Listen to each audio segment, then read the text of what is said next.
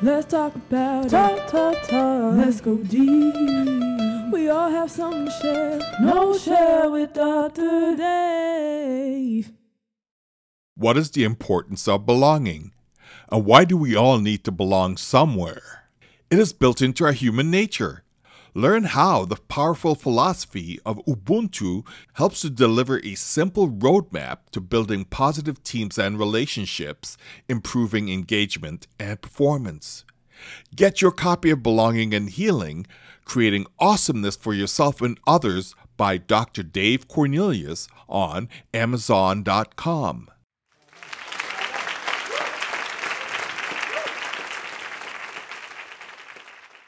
I'll just go right ahead and introduce the speaker for today. And this is Adrienne Galori. And Adrienne is an expert in human-centered design thinking, strategy, facilitation, and generative user experience research. She specializes in identifying short and long-term research needs and refining problems, statements, workshops, facilitation, and aligning stakeholders.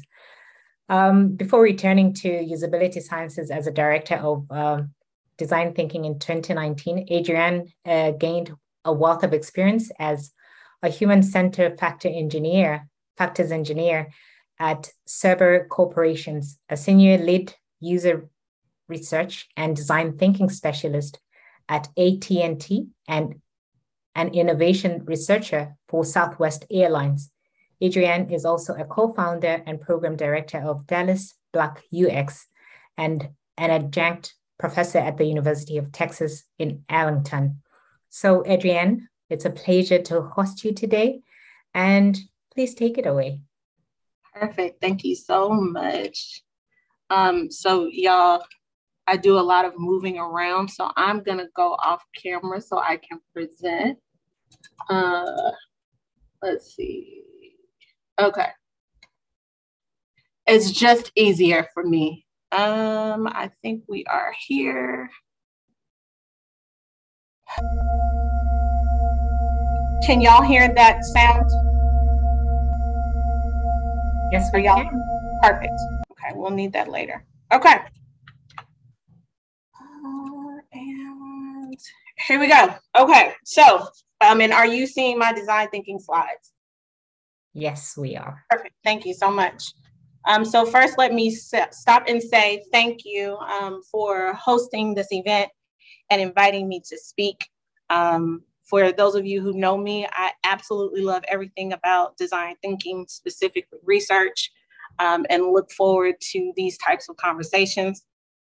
I'm especially excited about this one today because if I need partners in crime, it would be people in agile development, product owners, product managers who can help UX researchers and UX professionals like myself fight the good fight. A little bit more about me. I'm originally from Houston, so shout out to Houston. And moved to Dallas to go to UT Dallas and worked on my degree there.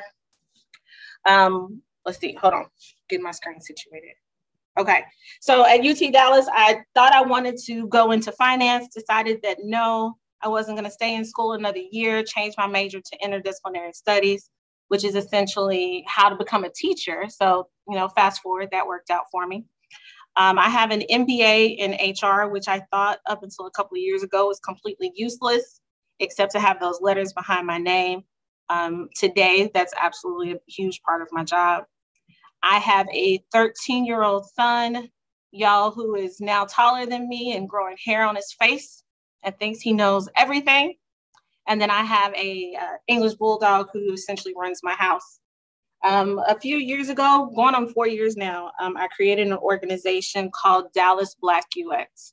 So when I tell you I live this life every day, I absolutely do.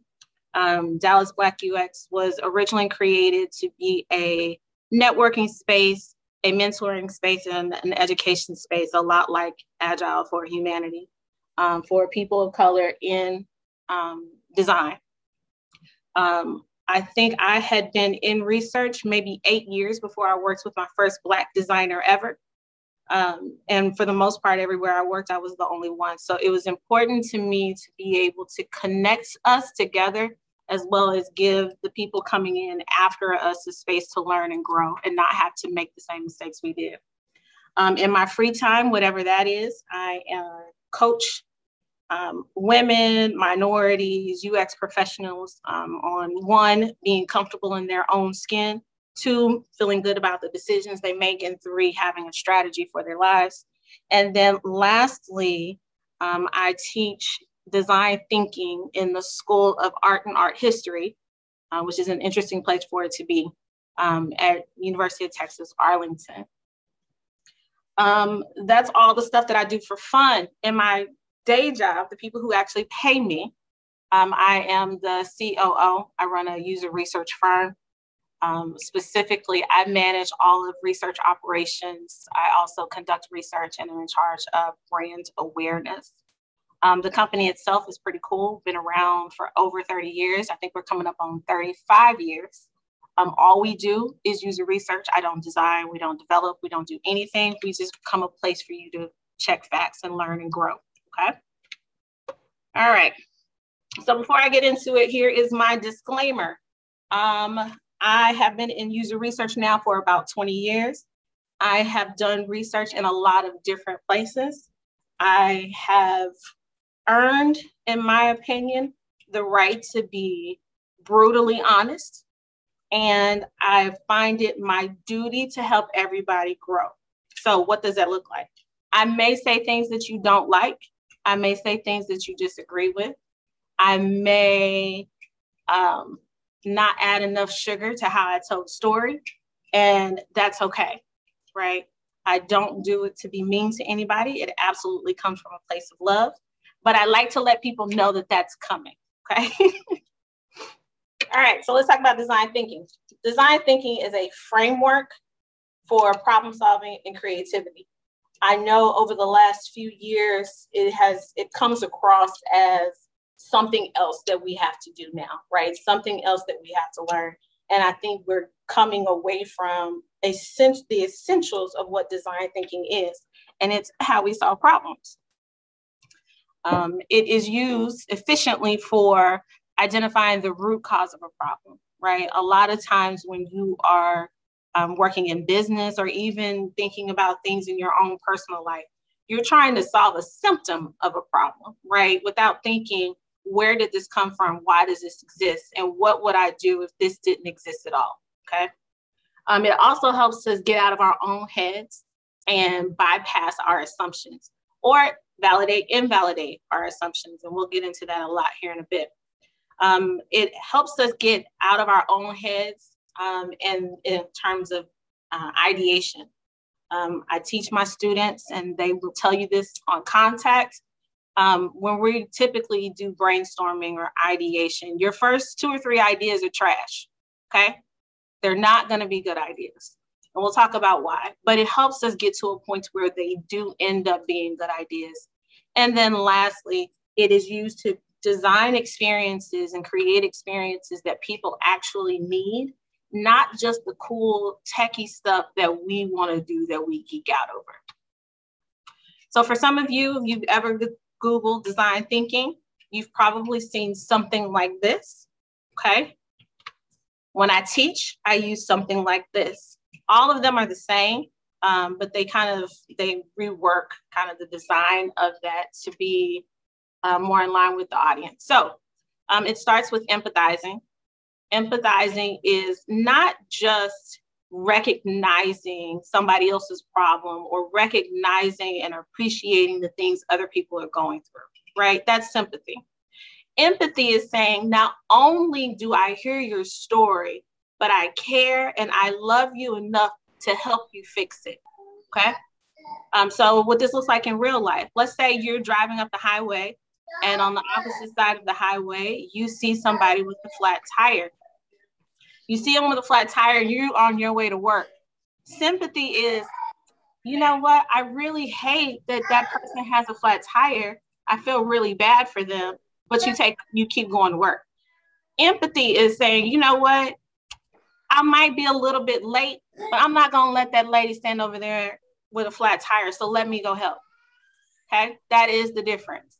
And it's actually a mandate. The next step to this is defining. When we get into problem solving, the hardest part is, where do we start? There are probably a lot of things related to that problem. You probably see a lot of symptoms related to that problem. So how do you even know where to begin? Well, in design thinking, you take time to actually do that. Let's sit and let's think. What are the issues?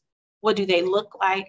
How are we impacted? And then what parts of this can we change or make better to improve that experience and will have the most value and impact? The third step in this is ideation or brainstorming. So again, I will say this several times over. Ideation and brainstorming is not just saying going with your first idea or your second or even your third, right? It's not sitting in a room just coming up with stuff by yourself.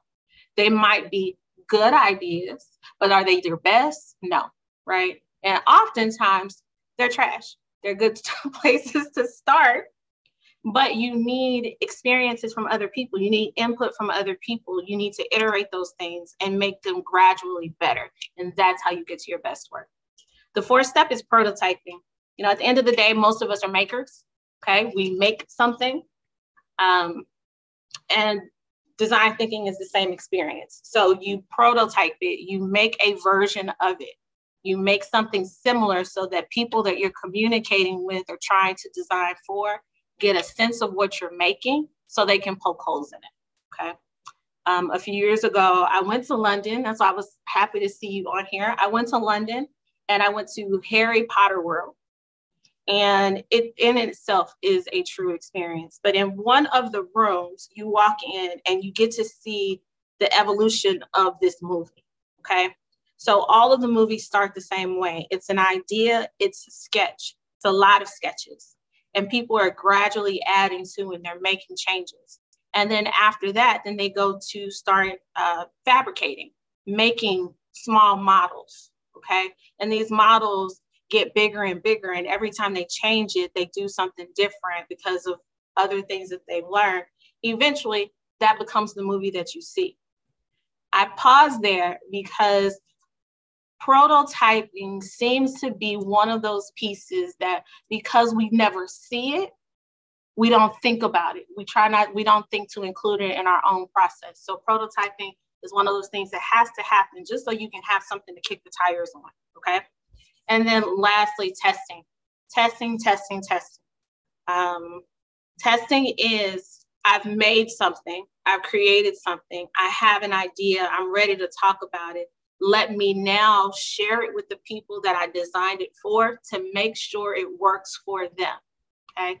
We can have all the best intentions in the world, but if what we made is not useful, is not helpful, is adding frustration to their lives, is causing them rework or distrust, then we failed, okay? But we won't know that until we give it to them. All right, so problem solving essentially is grounded in understanding the humans we design things for. I use that word very intentionally because when we are in our own space, it's easy to forget that this website, this application, this store that you're designing is for an actual person who has frustrations, who is sad, who is sick, who may or may not be able to see, who may or may not feel good that day, who may be under a lot of stress, who may be on their way to vacation and not thinking about this thing at all. We're designing for humans. So if we get that wrong, then we are impacting humans, okay? Not users, not customers, not things, not bots, actual people.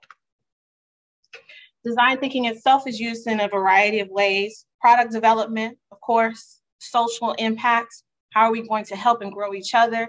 And then lastly, innovation. How do we get into new spaces or make old things better? It comes in, I call them flavors. There are different methods when you Google design thinking today. You have the tried and true IBM method, which is what a lot of companies are taking at an enterprise level. You have Google Ventures Sprint, which is everything in the IBM handbook, but let's do it super fast. right? They say 5 days. I question that.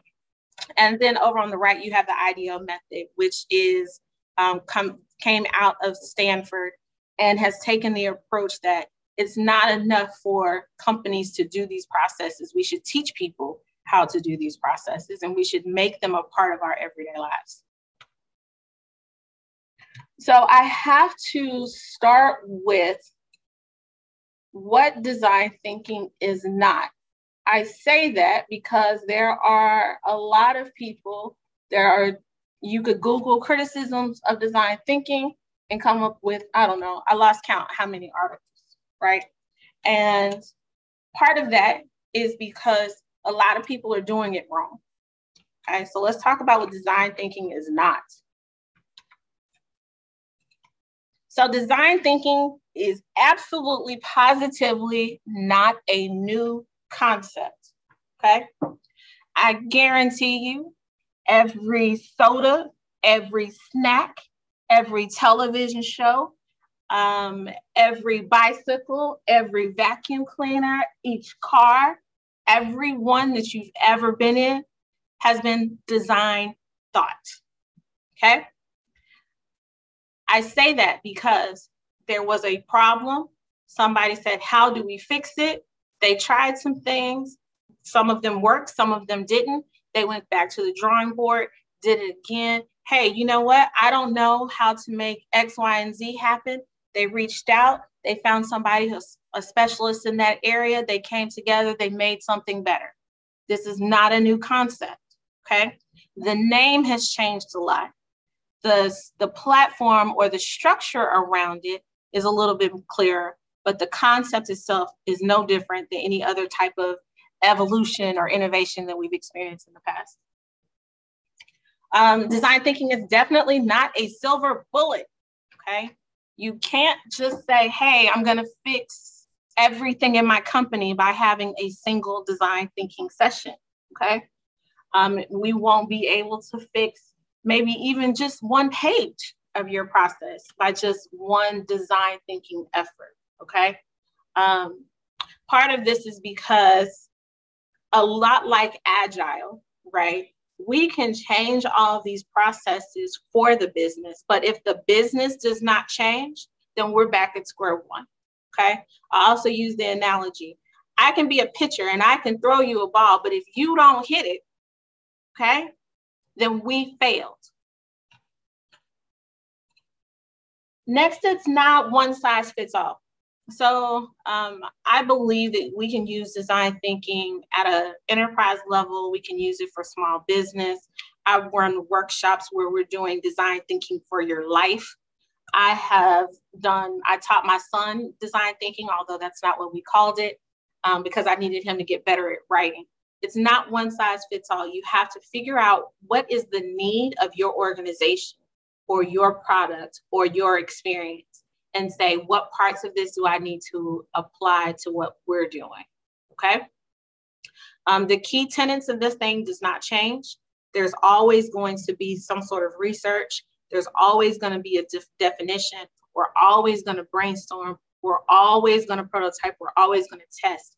But how you do that may look very different from one company to the next. Design thinking is not just for UI or business. I find myself talking about it in this way, and it's something that I'm working through, but it's just easier to talk about design thinking when we're talking about a screen or we're talking about an app, right? It becomes a little bit disconnected when I say things like experiences, because if you don't go into the world looking for how all of these pieces come together, then you don't even think about it. One of my favorite things to do is just go and visit different structures. So buildings specifically. So if you ever get down to Dallas and you go over to Jerry's World, AKA AT&T Stadium, it is the epitome of design thinking. The building itself is the epitome of design thinking. Everything you do from before you get to that building to when you leave is intentionally thought out, okay? Other examples I would use, Disney World. okay? How you move from the airport, from the parking lot to your gate at an airport. When you order online and you pick up in store, these are all experiences that were designed for you. When you take your kids to the park, that experience was designed for you. So it's easy to get caught up in design thinking for UI or a screen, but it really is intentionally designing an experience for a person on and off the screen. Design thinking, y'all, is not like screwing in a light bulb. And I picked this one because I was like, what is the easiest thing to do, right? For some people. It's not just, let me take it out the package and go, okay? It requires strategy, intentionality, skill, practice, empathy. All of these things go into design thinking. I say that because, unfortunately, people like me make it look so easy that people, you know, some of my stakeholders, they go and just try to do it themselves, okay? The Google Ventures book probably did the same thing. It made it feel like all I have to do is read this book and then I can go be a design thinker or I can go be a facilitator. And that's not the case. Just like with any instrument you've learned, any tool that you use for work, any type of a certification you've had to get, it takes time and practice to build up these skills. Design thinking is not, and I will never, ever, ever waver on this point, okay? Design thinking is absolutely pointless if you don't get real feedback from people, okay? So we'll use users, we'll use customers, we'll use stakeholders. If you're designing for your life, we'll include spouses, we'll include children. But if you don't get the perspective of the people that you're trying to impact, then all you did was hang out in a room and move around sticky notes, okay? I keep telling people I'm gonna get this shirt made and I need to get this shirt made. I also don't believe in proxy users. Proxy users are those people. So let's say you're designing a website, okay? Maybe you're an entrepreneur and you go build a website on your own and then you send it to your mom. Hey, mom, check this thing out. All she's going to do is tell you it was amazing, okay? It wasn't designed for her. She's just impressed that you were able to build something on the internet, right? That's not your user. Nor is your user the receptionist down the hall or a person who used to do this job 10 years ago who might know something about this subject matter. Those are not your users, okay? It has to be the people that you were trying to impact. The other thing is design thinking is not as linear as all of these images that we can find will depict for you, okay? The reason that's important is sometimes people are discouraged or detracted away from design thinking because they think they have to go all the way back to step one, okay? They think that people like me are gonna come in and tell them to trash the entire website or app or experience or code and that they'll have to start over. And that's not the case. Good research is gonna meet you where you are. If for whatever reason you are ready, you didn't know anything about this, right? And you're just now hearing me talk about it for the first time ever. And you're like, you know what, I've launched this thing, but I might need to ask some people. Absolutely, by all means, you can still go do that. I think it's more like one of those dolls that kind of, you keep opening layers, you get to what you need and then you put it all back. That's what design thinking should look like. But that wouldn't make pretty pictures now, would it?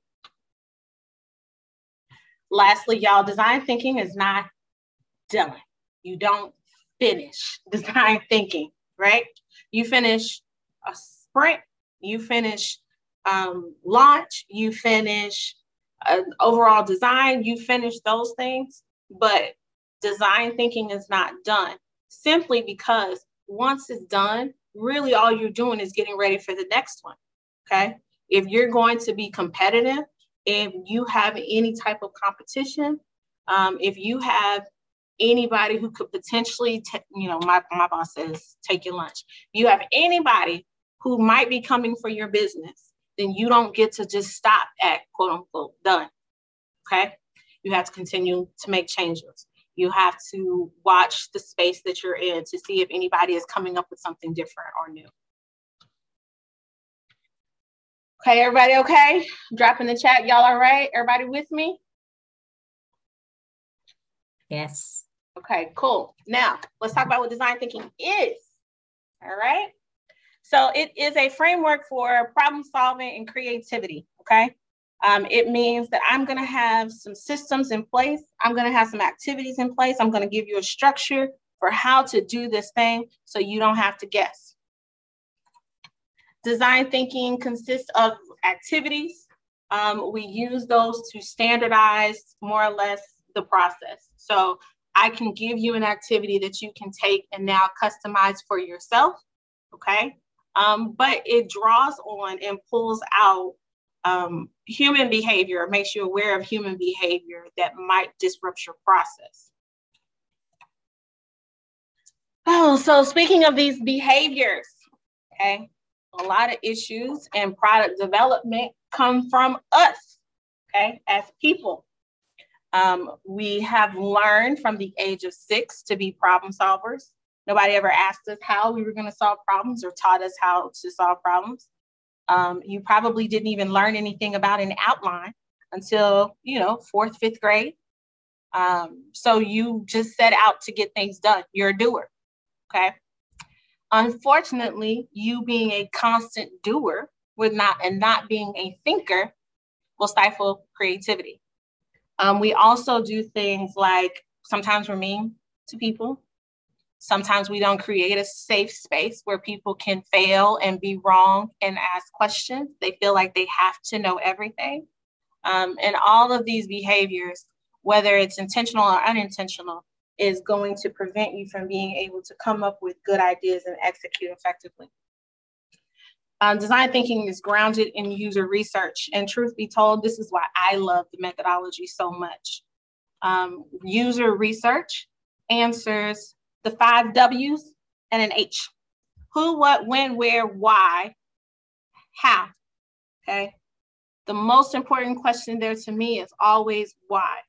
Why did something happen, okay? Where do we want these things to happen? Who is this thing for? What is it that they're trying to do? That is quintessential design thinking. Design thinking is about employing empathy. Okay, so I gave you the example earlier. If you're going down the highway and you see somebody stuck on the side of the highway, if you don't pull out to take care of them or help them out because you're so focused on what you have to do, then you were just sympathetic, and that's cute, but that's not helping anybody. Okay, if you want to truly describe yourself as an empath or somebody who is empathetic, you're going to stop what you're doing. You're going to help that person. We're going to fix that problem, even if that solution deters us from what we're trying to do. All right. So let's talk about those behaviors. Okay. 1, making decisions based on assumptions and not facts. Okay. So I can't tell you, I've lost count how many people have told me that persons over the age of 70 don't use cell phones. Okay. They don't use the internet. They don't know how.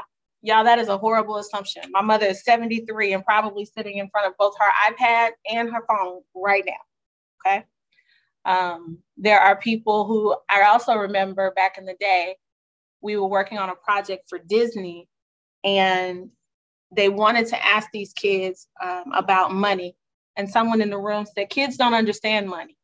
That is also not true, because if you have teenagers, if you probably as young as 6 or 8 years old, they know when you get paid. They know if you're going to pay for the app. They know if you're not, right? So we make these assumptions. Now, had they not asked those questions, they would have gone down a very different path. So the first one is making assumptions, not facts. The second one, y'all, and I say this lovingly, I promise you I do. But we make decisions sometimes out of arrogance, okay? So if you've ever heard any of the following, if we build it, they will come, right? I know that was from a movie. but I've heard people say this in real life in terms of product development. All we have to do is put it out there. It'll be fine. My next personal favorite is we can validate it later. We can do it later. We'll ask later. Oh, we can train that. We can train that. Oh, it doesn't make sense. That's fine. We'll give them a manual. We'll give them some tooltips. We can train that. Or my product is important. Everybody's going to stop what they're doing. If it's hard, it's fine. They'll figure it out because they really want to use my products. And then lastly, people think, or sometimes product owners, developers, business even, thinks that customers are forgiving. We're going to get a second chance at that apple, right? They're going to keep coming back to us because they really like us. They really love us. That's fine until somebody comes in better. The next one is, especially in tech, we value techtricity, tech centricity. We like making cool, big things. We like making shiny things. We like making fast things. Sometimes the people that we're designing for don't need any of those, or they're so complicated they can't use any of those. And then lastly, we talked about a lot of times we limit or kill creativity. We run with the first idea. We run with the first pretty idea. We don't try to connect with other disciplines. We don't let people poke holes in them. We don't let people ask questions.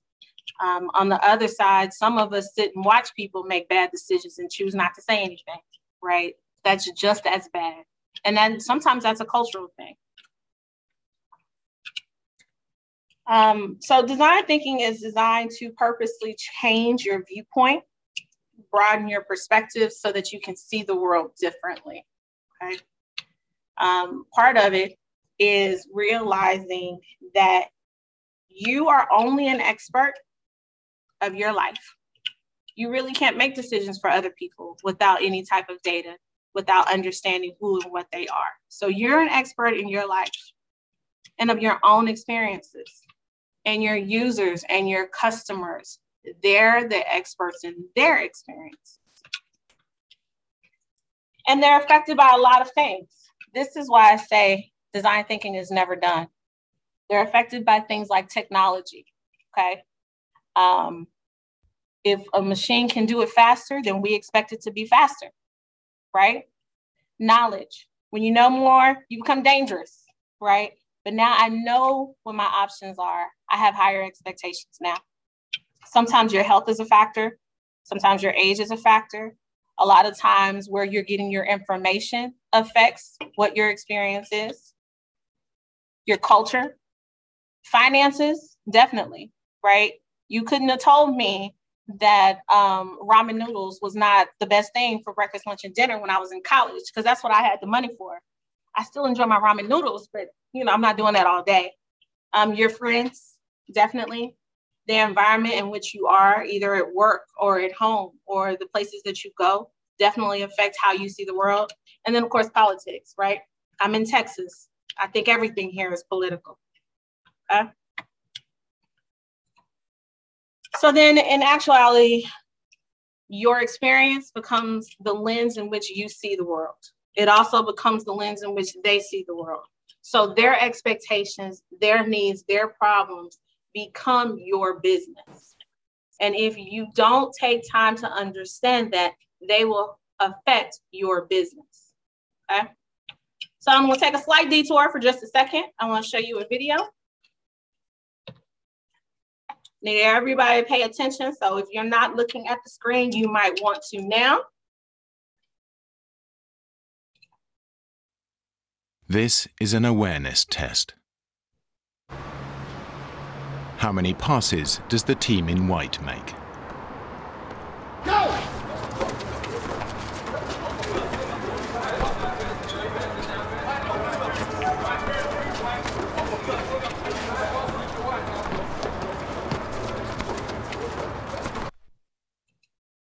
Okay, so in the chat, tell me, how many passes did they make? Drop it in the chat. How many passes did you see? All right. I saw 12. I see 13. Okay. All right. So Israel saw it, but what about everybody else? Hold on just a second. The answer is 13. But did you see the moonwalking bear?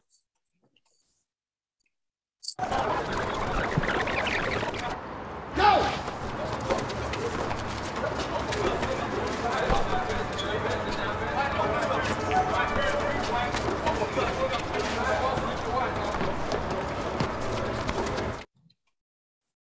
Who saw the bear?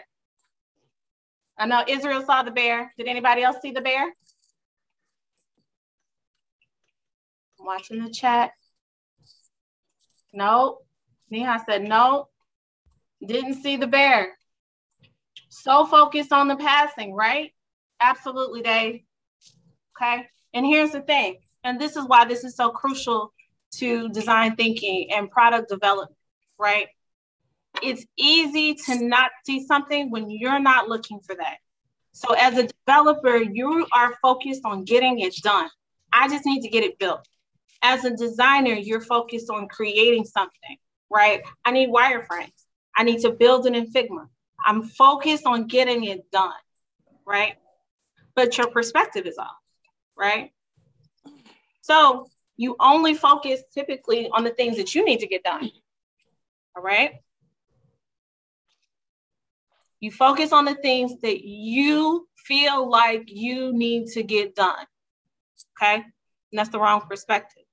Here's the other thing now, y'all.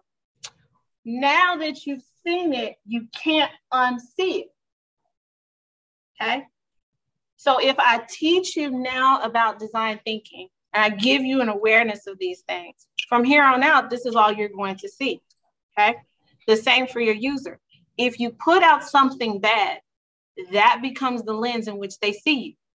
They may not come back to you because they saw that it was a bad experience the first time.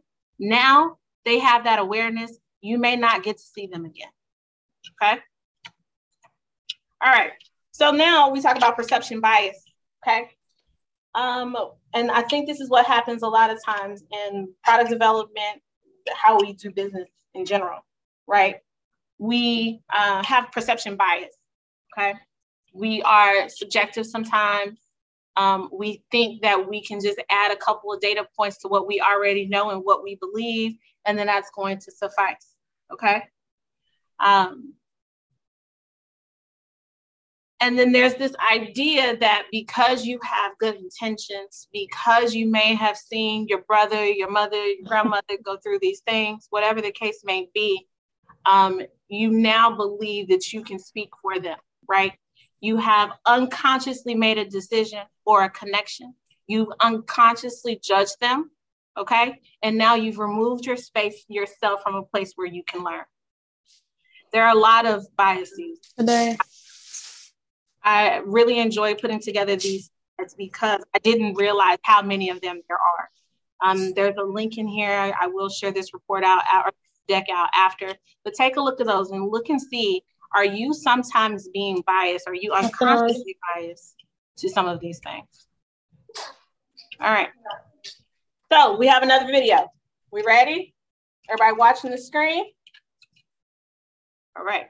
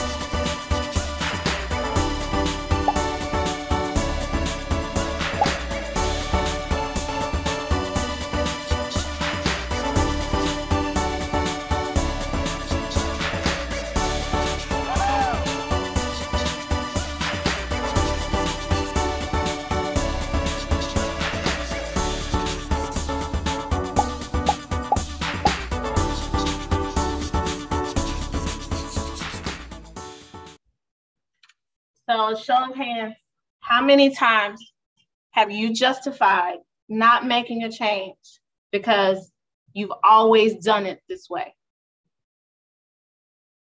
When was the last time your kids asked you why you did something and the best you had was, it's how we've always done it, right? This is the number one problem that we run into at an enterprise level. People are so accustomed to doing it a certain way. They don't stop to look, is there a better way? Is this efficient? Is this filling a need? Are we creating more work for ourselves, right?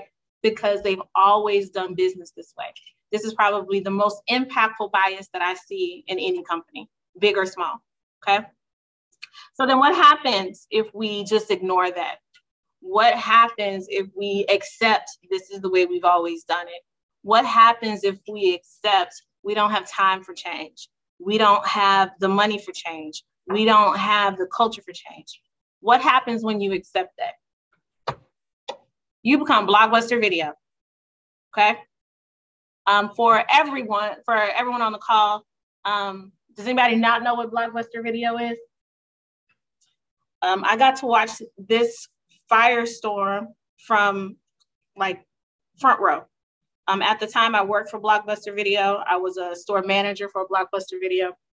And I remember getting the email that said, Netflix is not a thing. We're not worried about it. People like shopping our stores, okay? When I read the email, I knew nothing about user experience at the time. As a matter of fact, we didn't even call it that then. I think I was still studying to be a teacher. But when I read that email, I said, these people clearly have not been in a store in a long time, okay? On Friday nights, the line was out the door. You would come into the store. You've packed your whole family. You come in. They may or may not have the movie you wanted. Oftentimes they didn't have the movie you wanted, so you just packed everybody into the store for no reason. You're standing in the checkout aisle. They had candy, like $4 or $5 boxes of candy. Your kids have no choice but to see it, so then they're crying and complaining because they want candy. People get to the front and find out they had late fees. And not just like a little bit of late fee, like $30, $40, $50 worth of late fees. And now they want to fight. And now you have to listen to the person cry and complain about their late fees. Y'all, Fridays and Saturday nights were the worst. Okay. So then here comes Netflix. And Netflix says, we will send you the video to your home. Watch it when you want to. Watch as many as you want to. Send it back. No late fees. Watch it in your own time. We don't even care, right? If you keep it, you keep it. You don't get another one until you send it back. That was the model. And as a matter of fact, when Netflix approached Blockbuster, it was not to take their business. They wanted to be bought, okay? But Blockbuster said, this is the way we've always done it. We don't have to change, okay? We talk about other disruptors, okay? This picture up in the top left of the shoe, y'all, that is an Airbnb. Whose business did they take? The hotels, right? Because I need to travel with my family and it's not cost efficient for all of us to pile into one room. And I don't want to have to cook the entire time. I don't want to have to do these things. I need my family to be able to spread out. Here comes Airbnb. Not only that, we're gonna make some really cool experiences. I saw one that was like a cabin, a treehouse. Febreze took your room deodorizers. Uber took your taxi business. We talked about Netflix. DoorDash took your pizza delivery business, okay? And put a lot of restaurants on the map because now they have a way to augment their business, okay? So here's a perfect storm. Here's a problem. So if you have a product, you have an experience, you're starting to see that you have some disruptors. You're starting to see that people are not pleased with your experience. If you're lucky, you have some people like me, and I see Brandon, he's one of the designers that I know here in Dallas. We show up and we get in a room and we say, how do we fix this thing? Okay. I think it's helpful to stop and pause and talk about what user experience is. I realize some people aren't familiar with that. So user experience is an umbrella term used to describe things like visual design, okay, which you're actually seeing on the screen, content, which is the words that people use to navigate or talk about that experience, interaction design, which is how the screen moves and how they interact, they connect with the actual experience, and then UX research, right? Answering the who, what, when, why, and how for your experiences, okay? UX research has a lot of different methodologies in it. The ones that you're probably most familiar with is the usability test, where somebody is sitting in a room and then there's a group of people watching them from a double-sided mirror, as well as maybe focus groups where a bunch of people get in a room and they talk about something, right? Those are all examples of user research or research methodologies, okay?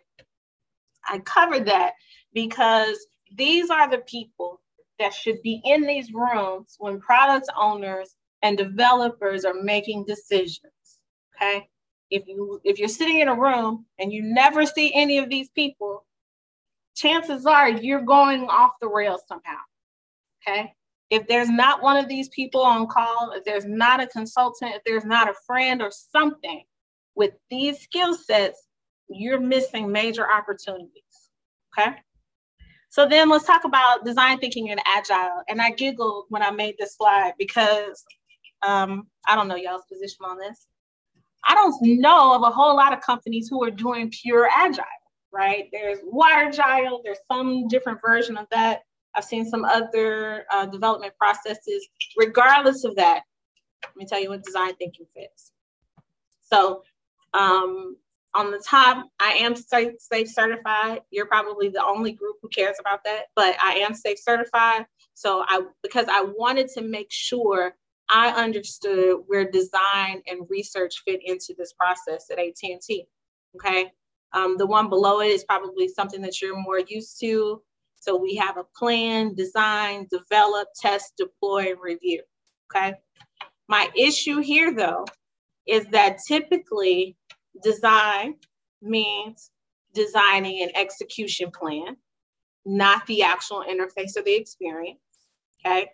Develop is actually building the plan that you discussed, and then testing ends up being something like QA, right? People on your side who know what it's designed to do, using it, following a protocol, not experience, okay? So for those who are wondering, good design thinking should happen pre-phase 0, okay? Pre-phase 0. So that means when you show up to make your plan, research and design, experience design should have already happened, okay? Some of you were probably like, what did she just say? Right? Feel a little gut punched a little bit? I'm sorry, I say it lovingly, okay? This is why. When you get to phase 0 and you are kicking off your development process, everybody in that room is being paid to go and get it done, okay? That's your goal, and it's a good one. We appreciate it. I love the fact that y'all can make things, but then you're building the plane while it's in flight, which is not safe, which is terrifying actually, okay? So design thinking should happen before that planning meeting, before we scope it, before we do any of those things, okay? And then once you get into your development cycle, you need to continue to make room for going back to the people that you designed it for and making sure it works, okay? All right.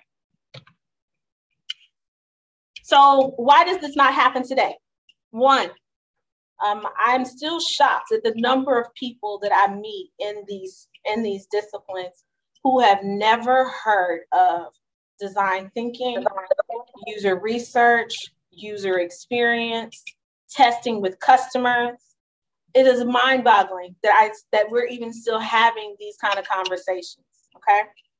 I always giggle when I meet UX designers, quote unquote, who call themselves UX designers, but have never put their work in front of a person, right? In a structured setting. Happens all the time. So it's an awareness issue. Next, we have different motivations. So as a researcher, my motivation is to create the best experience possible for that end user, right? My motivation is to make sure that we don't have to have a very expensive support system, support organization to fix our design mistakes. My goal is to make sure that we don't have to have a very large customer service to now give credits for the things that we should have caught in our design or development process, okay? Again, we all have different motivations, which makes us all really good at our jobs. But those motivations without a clear goal, experiential goal, will put us in direct conflict with each other, okay? Another reason this doesn't happen as much as it should is because in the image that I showed you before, we group a whole lot of things under design and development, right? None of them specifically calls out user research, connecting with the people that we design it for, right? Design means a lot of different things to different people. And for most of those, it's not including the person or the humans you're designing things for, okay? And then the last one is always funny to me. Everybody's like, I thought we did this. Who do you think did it? I don't know. Did you see a report? No. So Casper did it? Like a ghost did it? Who did the work? If you haven't seen it, right? You didn't ask questions. Why would you think it had already happened? Because it should happen, obviously, right? But where's your proof? Okay. Especially in Agile, we say things like, "Oh, we'll just fail fast and we'll make changes as we go," right? We'll get a chance. Just add it to the tickets. Add it to tickets. Make a user story for it. We'll come back to it. We'll come back to it. Okay. But then you run into something that looks like this. I don't know how many people have seen it. I think every presentation I give, every presentation has this slide in it. Okay. So on the left, we have all the things that we dream of, right, in the beginning, right? It's going to have titanium, everything. I tell people the lady on the front is Beyonce, the hologram. She comes out and she sings to you a takeoff and landing, right? We know that it's going to be everything. But if we do like we did on the last slide, we find a problem, we don't fix it, we just push it to the end. We'll push it to the end. We'll ask them later. We'll do it later. Then what happens? You run out of money, you run out of time, you run out of resources, okay? This is what happens. You didn't have a plan to accommodate for it. You probably wasted a lot of time on things that weren't really necessary, because then when you go to what the user actually needs, they just really needed a cool bike. Yo, you could have put streamers on it and wowed them, but you spent time making what you wanted to make. You didn't validate it throughout the process. You kept going. You ran out of steam. And really, you could have just done something like the image on the right. Okay. All right. So y'all, here's the fun facts. Okay. And I told you, I'm approaching this out of love. Okay. Reality of it is, no matter what you are working on, it will be tested by a person. Okay. It will be. Hands down, not a question. Somebody's going to use it, which essentially means they're going to test it. Okay. Everybody agree? We there? Y'all agree? It will be tested. And it could fail. It could fail bad. It could fail horribly bad. Okay. What do I mean by horribly bad? Y'all remember Google Glass? Remember Google Glass? Google Glass was a pretty cool concept. Okay. Google Glass, you could put on these glasses and it took us to the world of the future where you could look at things, see what they were.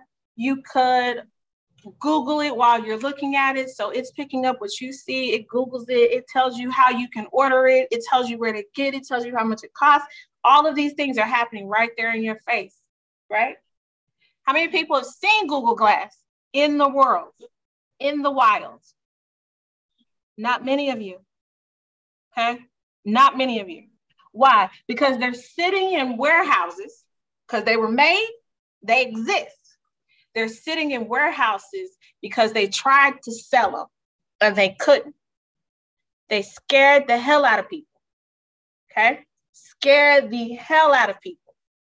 Because now I could be really excited about this technology, right? I could be stoked about this technology as the consumer, but I'm sitting in a restaurant with people who are like, wait, is that thing undressing me with its eyes, right?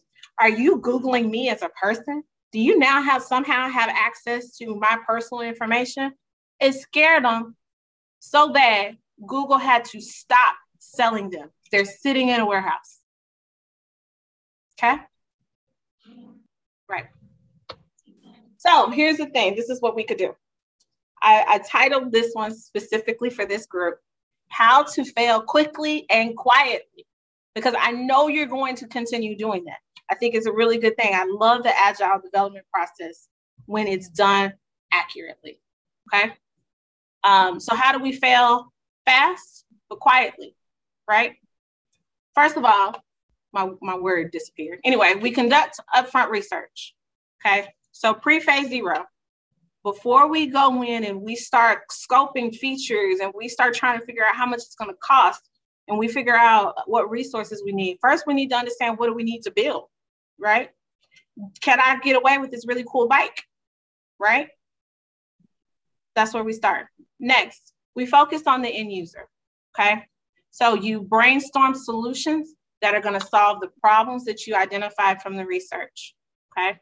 Now, as part of that brainstorming and refining process, we do get to talk about things like feasibility. We do get to talk about things like business goals. Those things get to help refine those ideas, but they should all start from the end user perspective, all right? Next, we need to build in iterative testing. So going back to, whichever product development phase or kind of framework you choose, there should be touch points where you take what you have and you go back to the participant or the user or the person, the customer, whatever the case may be. You should take touch points and go do that. Now, what I typically recommend to my clients is just a UX day, okay? So I have one client every third Thursday of the month, whatever they've developed to that point, I'm going to take it into research on that Thursday. We're going to interview 5 to 8 people. I'm going to turn around, give them a bulleted list of things to change, and then they're taking that into their next sprint. It's intentional. Everybody knows it's going to happen. From a research ops perspective, we prepare for that. We pre-recruit, but we know it's going to happen, and they've built it into their process. Okay, I'm gonna skip around just a little bit. We need to give research its own budget, right? Own action items, and tie it to the overall development plan, okay? I say that because when we bundle it, right, under design, under development, and everybody doesn't get the memo, then it doesn't happen because somebody assumes that it happened somewhere else. Or they don't know to do it, right? And then the last one is my favorite. We all have to take accountability, okay? So this is how I typically start workshops. Everyone who benefits from the success or lack of success, or I guess success, everyone who benefits from the success of a product, meaning you get paid to do this work, you are responsible for user experience. You are responsible for asking questions to make sure that that work is getting done. Because the worst thing that could happen to you is that everybody as an organization continues to track through. Nobody stops to make sure that you're doing things that people want and need and helping them solve a goal. And then all you're doing is waiting for a Netflix. You're waiting for an Uber. You're waiting for one of our kids to come in and say, there's a better way to do that and come up with a different way. Okay? That's what breeds competition. So as a person in any of these experiences, as the designer, the developer, the researcher, the product owner, hell, even the lead customer service people, making sure that that experience is right is everybody's responsibility. Okay? All right. So I will stop now and ask questions. So I didn't keep up with the questions in the chat. So I don't know if somebody did, or if I can take a second to kind of scan through them, or if you just want to kind of ask the question openly. I think there's been a very interesting conversation going on in the chat, and I think it'll be nice for us to just go back and look at them and make sure we answer questions. I see Jody's hand. Jody, you can go ahead as we scroll through the questions. Okay, awesome. I asked mine way earlier. So how do we approach leadership that's disconnected from the values you're talking about? Is it possible to open them up to this approach? So I think your quote was, "We watch people make bad decisions and don't say anything." All right, I'm in a situation. So what if those making the bad decisions are not open to feedback? In fact, if we bring it up, we will have our head bitten off. What do we do? Yeah, and that's an excellent question. This is what I learned very early on in my career. I'm going to let a user or a customer speak for me. Okay. So if there is time, if you have access to customers at all, or if you have access to reviews, because I know sometimes you can't interview a person.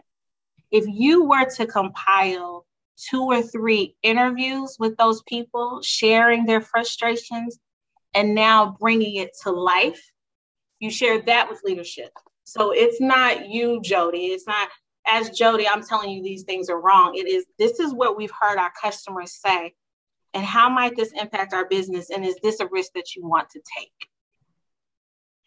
That's how I would approach that. Absolutely. I tell people all the time, there is no better commercial or inspiration for design thinking or user research than listening and watching one of your customers struggle, right? If I can get a cuss word out of them, even better. But if you're looking at this and if this one person is struggling with that, do we have all these other people struggling with that? And is this something that we can fix? So that's where I would start. Thank you.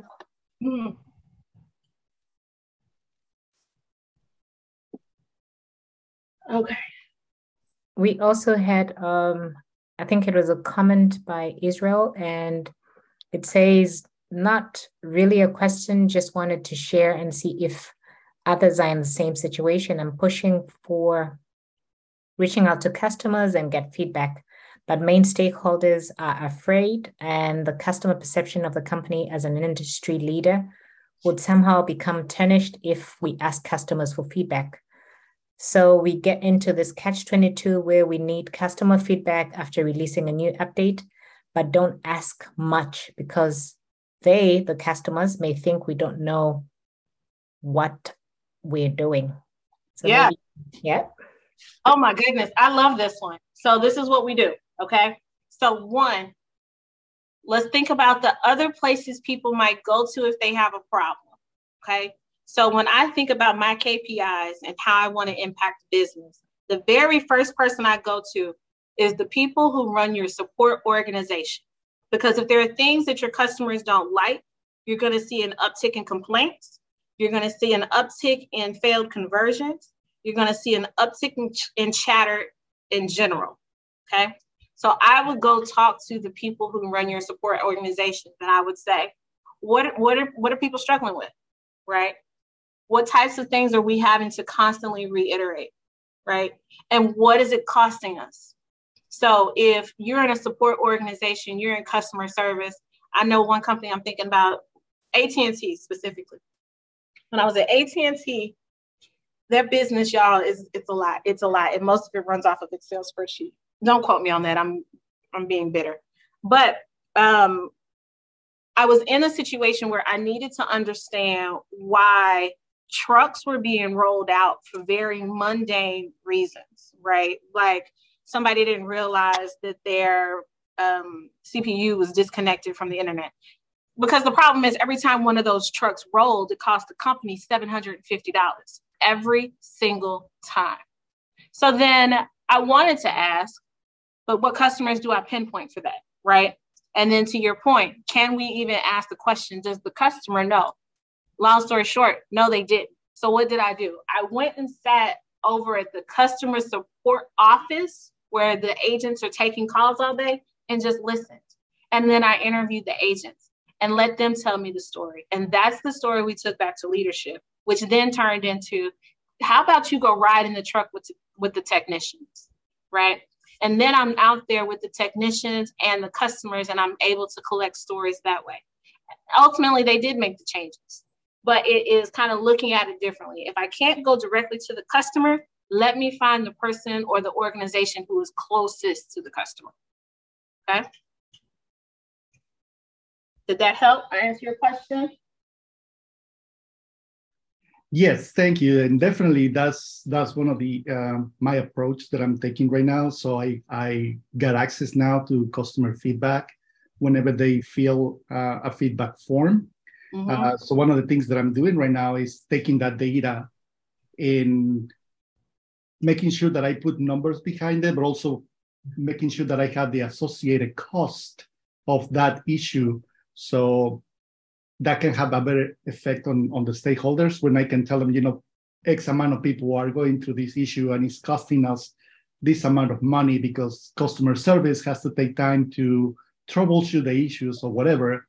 Yeah. That, in my opinion, I think is going to have a bigger effect and it's going to help stakeholders to prioritize the issue when they can see how much money it's actually costing to the company.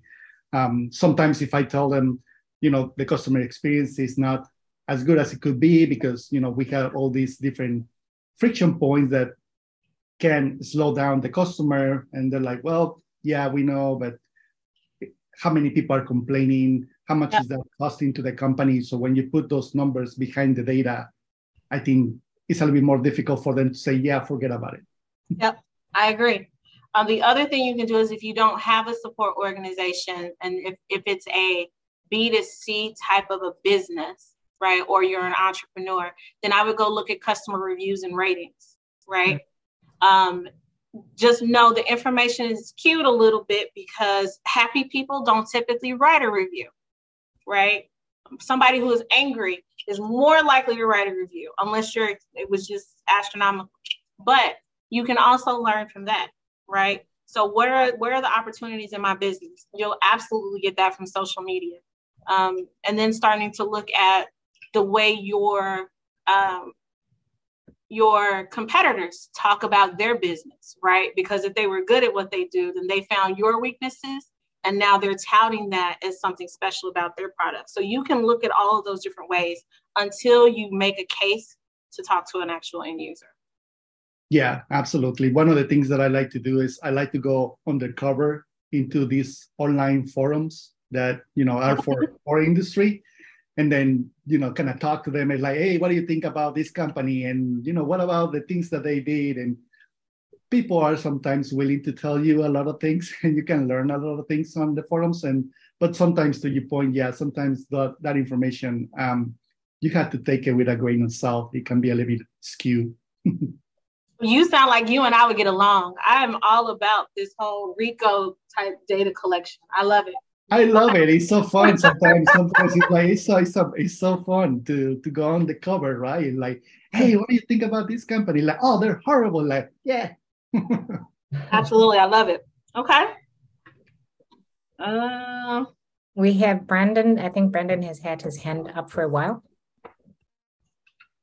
Hey, yeah. Can you guys hear me? Yes. Hey, Brandon. Hey, how's it going, Adrienne? Good. How are you? I'm wonderful. Thanks. Always good to hear you and get some insight from you, man. So kind of a question I just had, and I posted it earlier in the chat was, and you kind of, I think, touched on it a little bit, was just how do you separate or kind of prioritize your users' needs versus like marketing needs or the business needs? Kind of how do you get to that sweet spot and still be advocating for your users and their needs?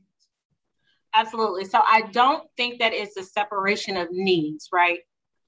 So especially for marketing, I think in a lot of ways we try to, while marketing and UX are very different in terms of discipline, we still all trying to get to the same thing, right? We want to create a product and entice people to buy our thing, right? So they really shouldn't be different. The question comes in around feasibility, right? How we get that. That may differ between UX, marketing, and the business. So you kind of have to do this a couple of ways. One, you need to make sure that everybody is focused on creating the best experience and product for the end user, right? And I think a lot of times we fail to get that buy-in. So looking at some of the conversations that we're having here in the chat, for some of us, it just seems like it's just common sense, right? If we have a problem, we fix it. But we don't have an awareness of all these other things as to why we may not be able to fix it. So if we take a step back and let's say, do we all agree this is a problem, right? Do we all agree we want to fix this? Let's make the focus. We want to make the best experience and then figure out how we can do that. So I talked about in that ideation phase, we brainstorm and then we refine. As part of that refinement process is when we start to look at things like feasibility or issues or budget. Can we do these things? And what may come from that conversation is I can't get to North Star, but I can come real close to it. Or I know North Star should be part of my roadmap for the future, but how close can I get? And then how do we get to the future? It may be, Brandon, that you just accept everybody's not going to win. But if we've all aligned on we want to make the best experience that we can right now, then it should at least be making forward progress. Absolutely. Thank you. Mm-hmm. Okay. I think I have my hands up next. Okay. Yes, please go ahead. Hey, Adrienne. Hey, how do we make sure that human-centered design is highly emphasized in UX research and even UX design? The easiest way is start asking for it, right? So when you are in a meeting and people are making decisions, the question that everybody should be asking is, how do we know that's the right decision? How did we get here? Right? Who did we talk to? Did we do any kind of research? Right? That should be step one for everybody, especially developers. You giving me a plan, how do we know that this is even the right direction we should be going in? And that conversation and that question should be happening whenever decisions are being made. So I would start with asking. Some other things that I've seen, and what this looks like, at least here, that I've seen in Dallas. Okay, and I realize this is being recorded, so I'm going to choose my words. The other thing that I've seen is we went to, and these companies, they're cyclical this way. They went to, let's create a center of excellence for UX, right? Let's make it its own organization. Let's put a whole bunch of people in it.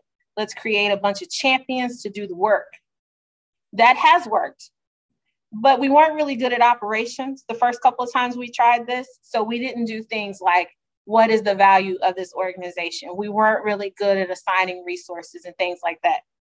So on one hand, I think as those types of organizations, due to their size and the amount of people they were able to touch and these champions that they created, they grew the overall awareness. The execution just wasn't that great.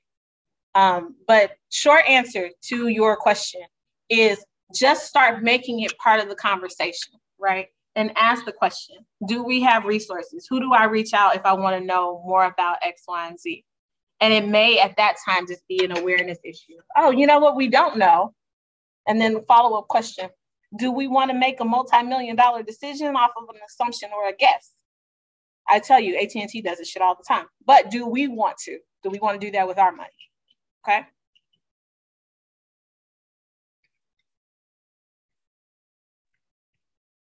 All right. Okay. Thank you.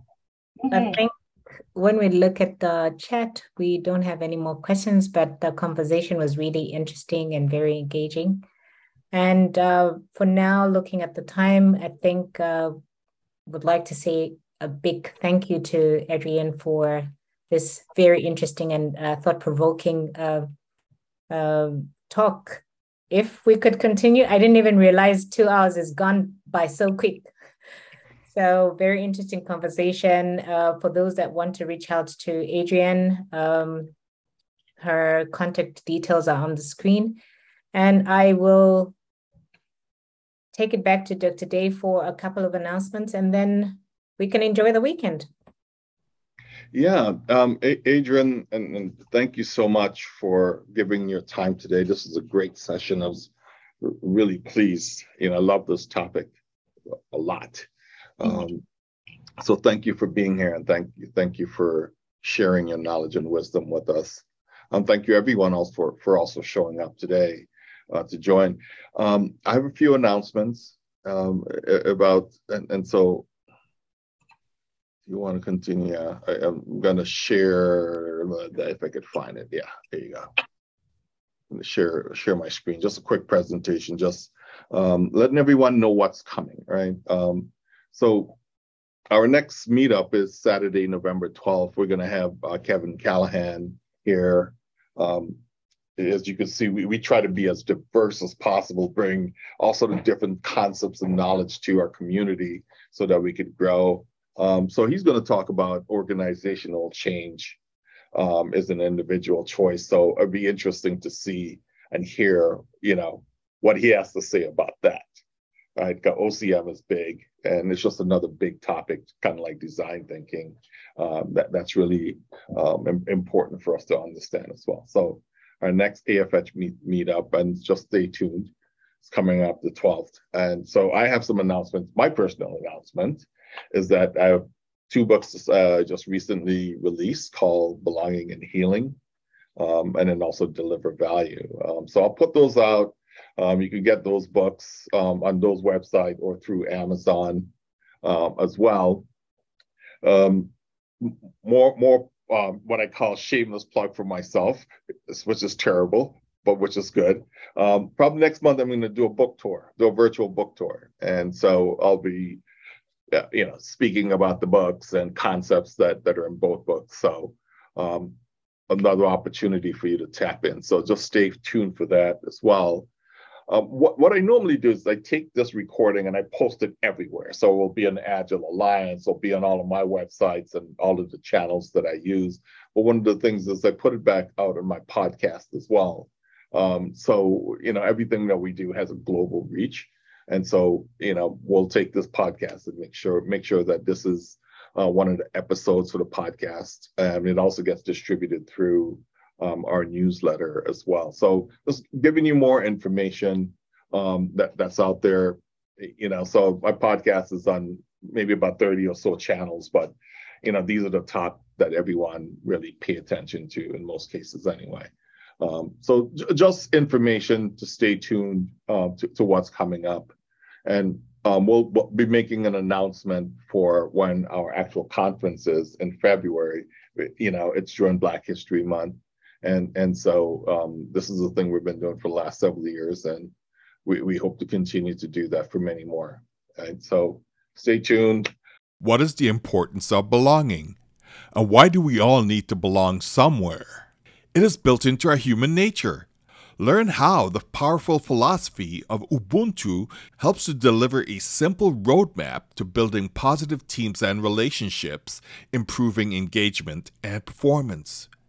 Get your copy of Belonging and Healing, Creating Awesomeness for Yourself and Others by Dr. Dave Cornelius on Amazon.com. Let's talk about talk. Let's go deep. We all have something to share. No share with Dr. Dave.